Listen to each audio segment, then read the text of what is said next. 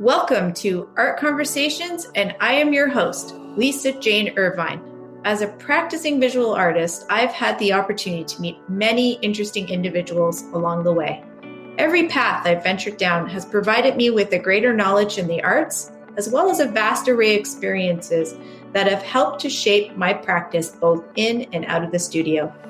I encourage you to grab a cup of tea or even a coffee and settle in as we begin my conversations with my guests who are working, practicing, exploring, even playing in the arts.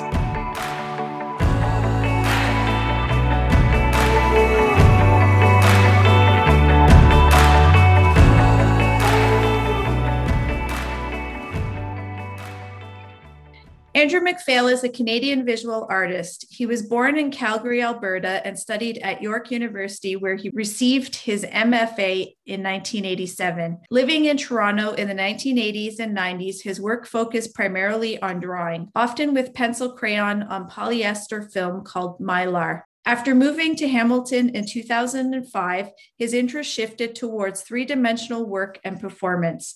His accumulative craft-oriented work configures ephemeral materials such as Band-Aids, Kleenex, pins, sequins, and Post-it notes into large sculptures and installations, often with a performative element. He has exhibited nationally and internationally, and in 2013 was the recipient of the Canada Council International Studio in Paris. He is also co-founder with Stephen Altina of the $100 Gallery and a founding member of the Assembly in Hamilton, Ontario, and in 2021 received the City of Hamilton's Arts Award. Please help me welcome Andrew MacPhail to the podcast. Hello, Andrew, and welcome. Hi, Lisa. I'm so excited to have you here. It's been quite the adventure to get to this stage. I'm excited to be here. I'm so curious about your early works on Mylar because I'm not as familiar with those. Well, when I graduated from York, my work was primarily drawing based.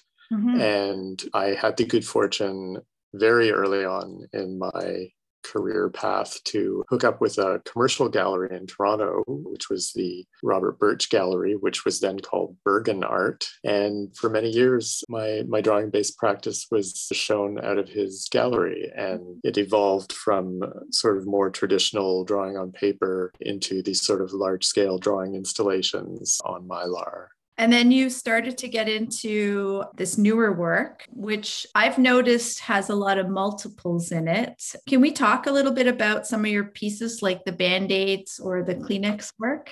My work's always been I've always been very interested in repetition in sort of the way that I work. So even when I was drawing, a lot of my drawings were based on very sort of repetitive imagery and sort of systems of imagery, like strings of light bulbs or sort of plumbing things or electrical outlets and wiring configurations. My work's always been sort of interested in that repetitive patterning. One of my drawing installations was called The Drawing That Never Ends.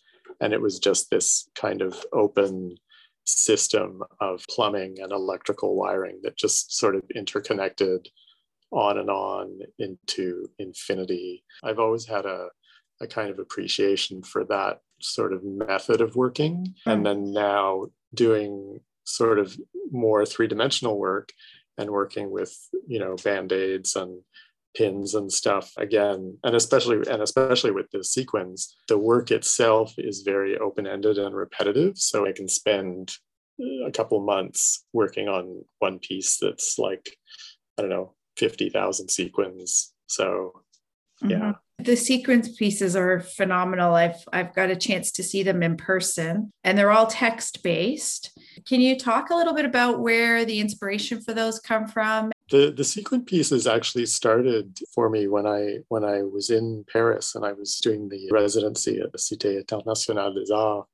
And it was right after I made the Band-Aid piece, and I decided that I wanted to do something more optimistic in tone. And I decided to be kind of reborn and to make an image of myself as a baby So I started making this kind of bodysuit that was covered with pink sequins.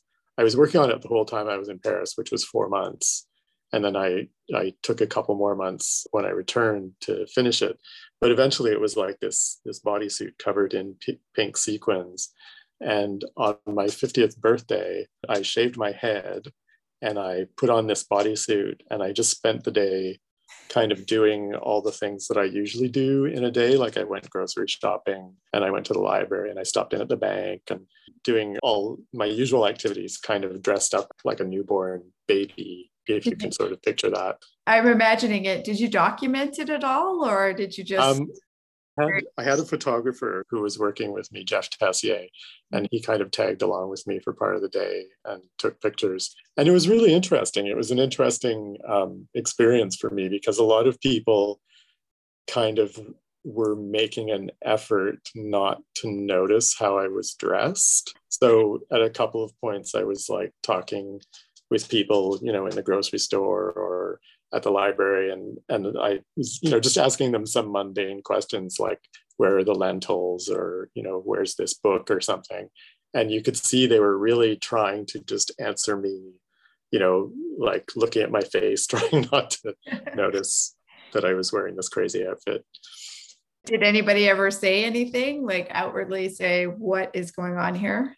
No one really kind of confronted me. I did get people kind of in the street who were sort of, you know, taking a second glance at me, but mostly people were pretty cool and just say, oh yeah, there's a guy all dressed in pink sequins with a shaved head, whatever, it's Hamilton. You never know what you're going to see. I'm curious about your residency in Paris and what that was like, but also how does that informed your work since that time? The residency in Paris was a really amazing opportunity to be in a physical location like the place where the residency is. It's a big building with like 300 studios in it, and it's artists from all over the world who come and live there for anywhere from a few months to a couple of years and just make work. And, you know, there was like tons of opportunities to meet people from all over the place and see what they were up to. And there was lots of like open studio days where people would just open up their studios and, you know, you could just drop in on them and chat with them and see what they were doing. And it was also a really great opportunity to just to be in Europe and to be like really connected to what was going on sort of at the very kind of most like elite levels of the contemporary art world. I got the chance to go to the Venice Biennale, and I was going to galleries all over the place and just seeing, you know, sort of all these very sort of high-end things that were going on, not just like high-end like financially, but really the stuff that's being embraced as the very cutting edge of contemporary art. So it was like really just a super immersive experience. And how do you think that has influenced you since you've returned from that? And did you see a shift in your work afterwards? It was a really fantastic experience, and it was a great kind of spectacle to see. I think my work was already kind of going off on some strange tangents on its own. So I don't know that it really affected it that way, but it certainly gave like permission that your work could be anything. You could go sort of in any direction, and that was fine because the stuff that's going on all over the place was just crazy. In some of your work, you do have a performance aspect. Does that come naturally? Have you always been interested in the performance side of the arts, or was that something that sort of evolved over time? I think I was probably, when I was younger, I was more interested in traditional mediums. And I mean, I saw performance work when I was in school and I was aware of it, but I wouldn't say that I was particularly interested in it. But when I did the Band-Aid piece, All My Little Failures, which is a big veil made out of 70,000 Band-Aids, when I made that piece, while I was making it, I realized that I also had to wear it and that I had to wear it publicly. That was part of the making of the piece. And that's what got me interested in things that are more performative in my work. And I think sometimes the work just demands that, it just like the work just takes you there and you have to be sort of willing to go with it. So yeah, I wouldn't say I'm, a performance artist, but I would say some of my work is making that sort of demand on me. Is it important that you are the performance part of the piece, or have you ever made pieces where you're like somebody else can be that performance aspect for you?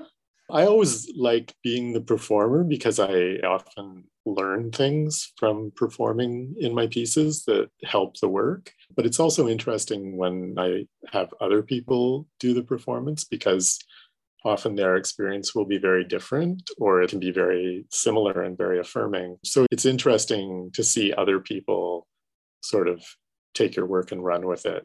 Yeah, that must be interesting. It almost must be like the work is living, breathing, and you're watching it do its performance. Yeah, and I would say I'm not a natural performer either. So sometimes it's better if someone else does it. I'm pretty shy. I don't know if I could do the performance side. That'd be a big stretch for me artistically, that's for sure. In your sequence pieces, you use text, but you also do a photographic piece. It seems to be primarily online. What's your interest in words and text? Again, I've always been kind of interested in text and in the sequin pieces, particularly in words that are sort of not like really definite words in language, like things like when someone says duh or a or like, yuck or something, like those words that have sort of a really kind of like everyone knows what they mean, but they're not really sort of nailed down. Mm-hmm. So words that are a little bit ambiguous in language. And then also, I think the other thing you were alluding to there was my Instagram feed, which is mostly just documenting words that I see in the sort of urban environment. I walk a lot. I'm a big walker. And so I'm often out with my device or my camera. And I find the city sort of speaks to me, the built environment speaks to me in a very direct way in terms of graffiti and signage and all the sort of instances where text are sort of springing up in the environment. And I just find that really fascinating and interesting. I find it interesting. Sometimes you'll post something and I'll be like, that's really, really profound. Like, how did you ever find that? Just walking around. That's incredible because I think I pay attention to the world, but I don't think I see text in the same way around me. A lot of the text in the urban environment is very kind of ephemeral, like it'll be there and then the next day it'll be gone, whether it's signage that is just up for something specific or some specific event, or graffiti, which tends to be erased very quickly by municipal authorities. So a lot of that stuff in the urban environment, there's a very high turnover of it. Is that what draws you to it? Is it the fact that it comes and it goes really quickly? That's partly it. I mean, because it's like always refreshing itself. It's like you always feel like, there's something just around the corner that wasn't there yesterday. And if you walk around with your eyes open, it'll jump out at you. Mm-hmm. It makes walking really exciting. Yeah, that would be very interesting. You're also involved with different arts organizations. You've been founding members. Can you speak to how community is important to you as an artist? Sure. I think you're talking there about $100 Gallery, which Stephen Altina co-founded back in, I think it was in 2015. And that came about as a kind of long-running joke because we wanted to start a gallery that had the same kind of ethos as a dollar store because we live in Hamilton where there's lots of dollar stores. And so we wanted to start a gallery that had like a really low but very firm price point. And we decided that $100 was a good sort of entry-level price for people and that people could buy things impulsively for $100 and still get a really satisfying piece of art. So we started that up and people really got into it and we ran it for a couple of years and did fairly well. And when we decided to close that, we didn't want the gallery to sort of just end. So we were able to team up with a bunch of other local artists and start the Assembly Gallery, which is an artist cooperative, which we ran out of the same space for a couple of years and has now moved on to a different space. The whole point of those places was that we were interested in making opportunities for ourselves and for other artists, because we were kind of tired of just waiting for other people to grant us opportunities. You get to a point where you're like, okay, I just can't beg for another show somewhere. I'm just tired of asking people's permission. So we just thought, we're going to make our own opportunities and just go with it. And how is that concept received by the arts community, but also the larger community as a whole? I think it was received really well. I think it's really gratifying now when I'm, if I'm on a committee or something and I'm looking through people's CVs and I see, oh, look, $100 gallery, $100 gallery, and I think, wow, we created all this space and opportunity for people. And that was a really good feeling. And it was also a really great opportunity for us to just show our own work. And we didn't have any qualms about that. So, yeah. Now you've said you've sat on committees and stuff like that. So you're still involved with the community, both as a practicing artist, but what other kind of roles do you take on? I'm not doing as much right now just because of COVID and stuff, but I've been on like programming committees and I've been on grant committees and stuff. So, sort of sitting at tables and talking with people a lot, which I'm not a huge fan of. So currently, what kind of things are you working on in your own practice? And how has COVID impacted you? Well, like everyone, COVID's been kind of a drag. I've had a couple of things that were postponed or sort of pushed aside that were kind of irksome. But I've also had quite an uptick in sales last year. I think people were squandering their CERB money on art, which was really interesting. I probably had one of my best sales years last year ever. So that was really strange. But yeah, I'm still working on the sequin pieces. And because it's kind of an open-ended thing, it can just go on and on. Like whenever I get fascinated by a word, it can just carry me further. And some of the pieces are quite large, so it takes me a few months to do them. And then I also do very small pieces, which I can sort of crank out quite quickly. But I can sort of run with that for quite a while, I think.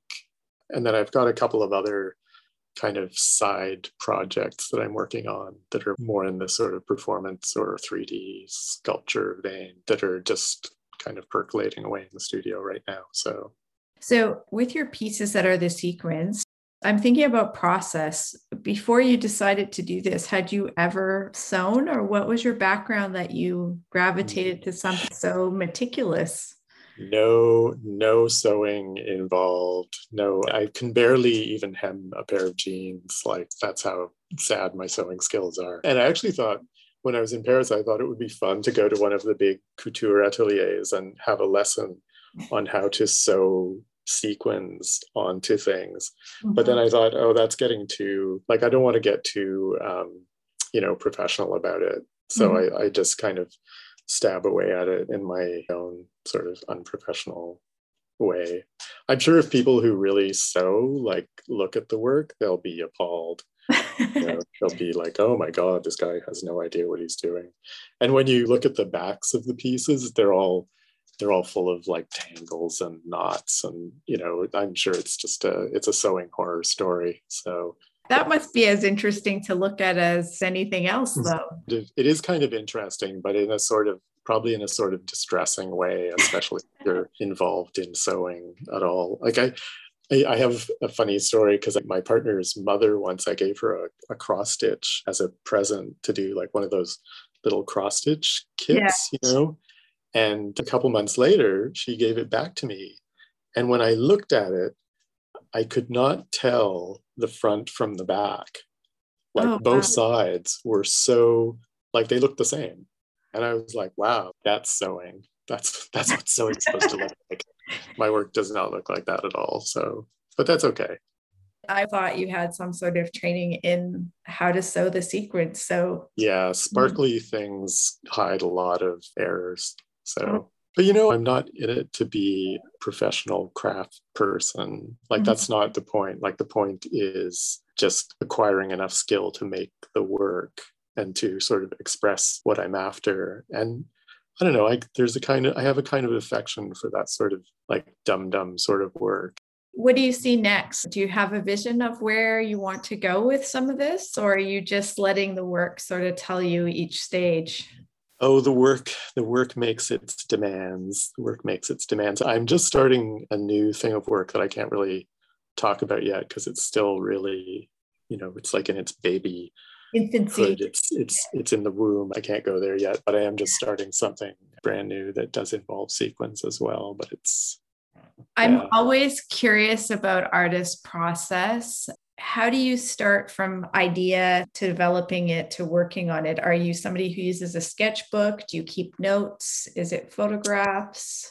I'm a pretty slow, I think I have a pretty long gestation period with work. The Band-Aid work I was thinking about for a long time before I started actually making it. And this new work too is kind of been percolating away for quite a while. And it kind of was triggered by an incident that happened over a decade ago that has sort of just recently been sort of like has come to the forefront for me in terms of what it means to me. So yeah, it kind of hangs around in the back of your head for a long time. And then all of a sudden it just jumps into the clear and it's like, oh, okay, I'm going to make that. And do you go straight into making it then? Is that your process? I usually do like some small versions of something. Like I'll start kind of messing around with the material and I'll do some smaller kind of not maquettes, but like just smaller, more sort of trial versions. So like when the Band-Aid piece, when I started doing that, I started making just little kind of Band-Aid balls and little kind of misshapen little things. I don't even know what to call them. They were like little turds made of Band-Aids. And then it just kind of got bigger. And as I sort of learned how the material wanted to be worked, that's how it sort of came into its final form, if that makes sense. Like you sort of, you get acquainted with the material and the material sort of tells you what it wants. It's almost like a materiality. You're responding to the tactility of your materials. Is that a fair way to say it? Yeah. And, while you're doing that, you're thinking about the thing that you want to arrive at. And when those two things kind of come together, that's where you go.